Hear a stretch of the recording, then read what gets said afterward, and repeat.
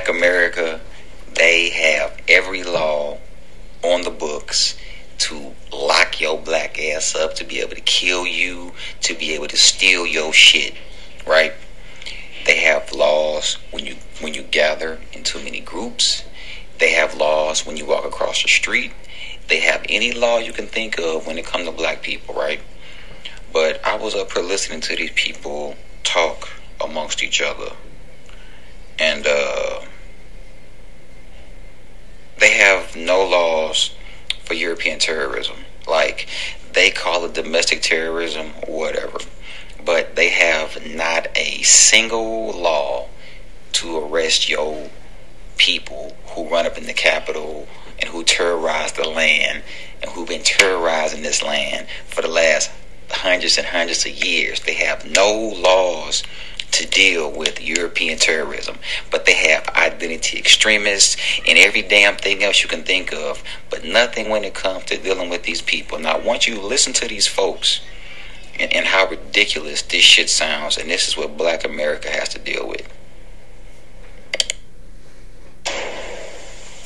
The Washington Post is reporting that some federal officials are arguing internally that of the estimated 800 insurrectionists that made it into the Capitol on January 6th, those expected to have only committed unlawful entry should not be charged. The Post calls it, quote, a politically loaded proposition, but one alert to the practical concern that hundreds of such cases could swamp the local courthouse, while other FBI agents and prosecutors have pushed back, arguing for accountability with, quote, the full extent of the law, so as to discourage similar conduct in the future.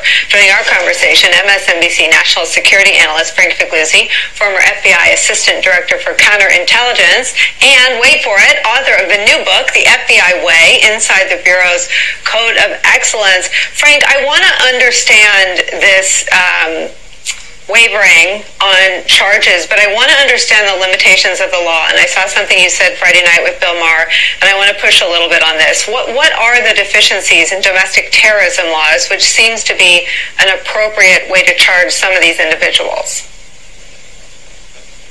So here's the bottom line. There's no deficiency in domestic terrorism laws because there are no domestic terrorism laws. And I'm going to be on this soapbox for quite some time, and I've been on it for a while.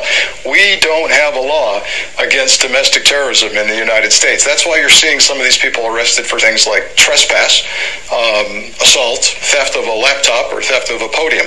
None of those charges reflect the gravity of what happened on January 6th. That was terrorism. That was an insurrection. And we have a nice, neat set of laws for international terrorism. If you change the religion of the people on January 6th going into that building to Islam and you make their mission violent jihad, all of a sudden we have an international.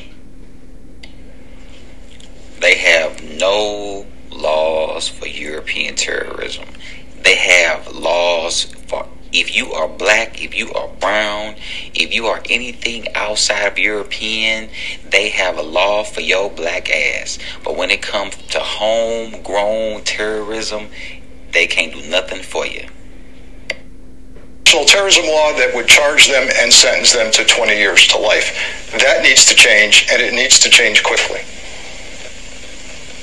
Frank, what does that debate look like? And are you concerned that, a lot of the laws that we have for prosecuting foreign terrorists, and as you said, those associated with a certain faith, came after 9/11 and were supported by members of both parties, for better or for worse?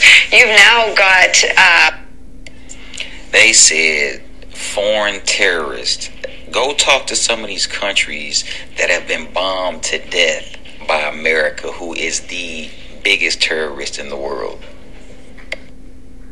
Some members of the Republican Senate who were on the side of Trump and have not really been forceful in calling for a change in laws, or I haven't seen them if they've been calling for harsher charges. What happens to that debate if it isn't joined by both parties? So here's the thing. There have been domestic terror bills proposed bipartisan fashion through the years, including one by Adam Schiff, one even by now former Senator Martha McSally of Arizona. They routinely get shot down. The particular one I'm referring to was shot down by Senator Ron Johnson. and always cited is the valid civil liberties and privacy concerns, right?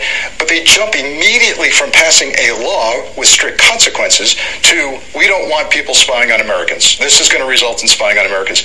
I say that's wrong. I say we can do this right. I'm not here saying we need more investigative techniques in spying on Americans. I say let's start with just a law that says if you meet the definition of domestic terrorism, which, by the way, we have on the books, then we're going to enhance a sentence or we're going to have a law to point to that says you're going away for a very long time. We define domestic terrorism in the law. We don't have a law against it. So with that understood and stipulated, what are the charges available to law enforcement for the insurrectionists? Well, many of what we're seeing already, which I view as insignificant, assault, even assault on a federal officer, it's very serious. But when you're doing it to overturn democracy, it should be reflected even more seriously. When you rob a bank, we don't arrest you for trespass in the bank. We arrest you for bank robbery. Why? You've committed a crime against the government. They insure that money in the bank, and you tried to steal it. Someone tried to steal our democracy on January 6th, and we're just arresting them for trespass and other things. So this needs to change. It needs to be bipartisan.